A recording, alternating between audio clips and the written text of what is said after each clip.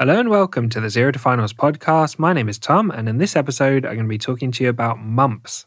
And if you want to follow along with written notes on this topic, you can follow along at zerotofinals.com/mumps or in the infectious diseases section of the Zero to Finals pediatrics book. So let's get straight into it.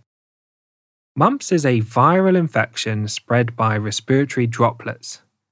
The incubation period is 14 to 25 days. Mumps is usually a self-limiting condition that lasts around 1 week, and management is supportive and involves treating the complications if they occur. Taking a vaccination history is essential when considering a diagnosis of mumps. The MMR vaccine offers around 80% protection against mumps. Let's talk about the presentation of mumps.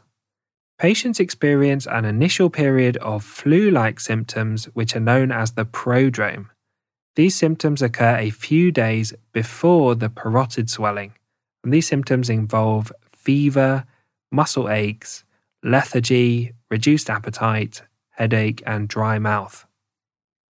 The key feature that should make you think about a diagnosis of mumps is parotid gland swelling, either unilateral or bilateral with associated pain.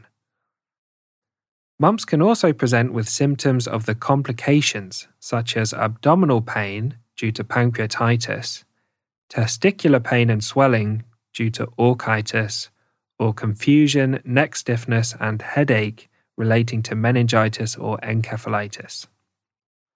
Let's talk about management.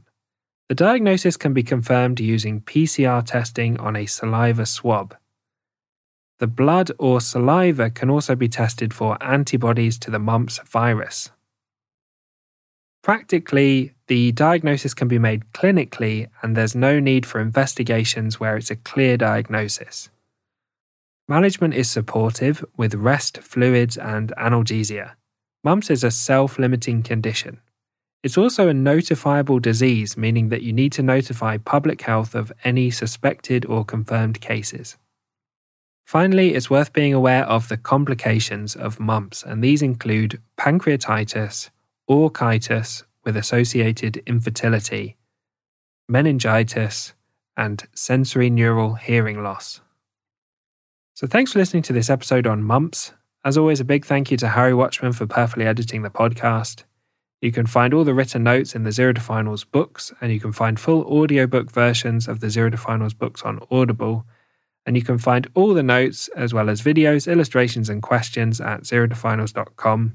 And I hope you tune in for the next episode where we'll talk about pediatric HIV.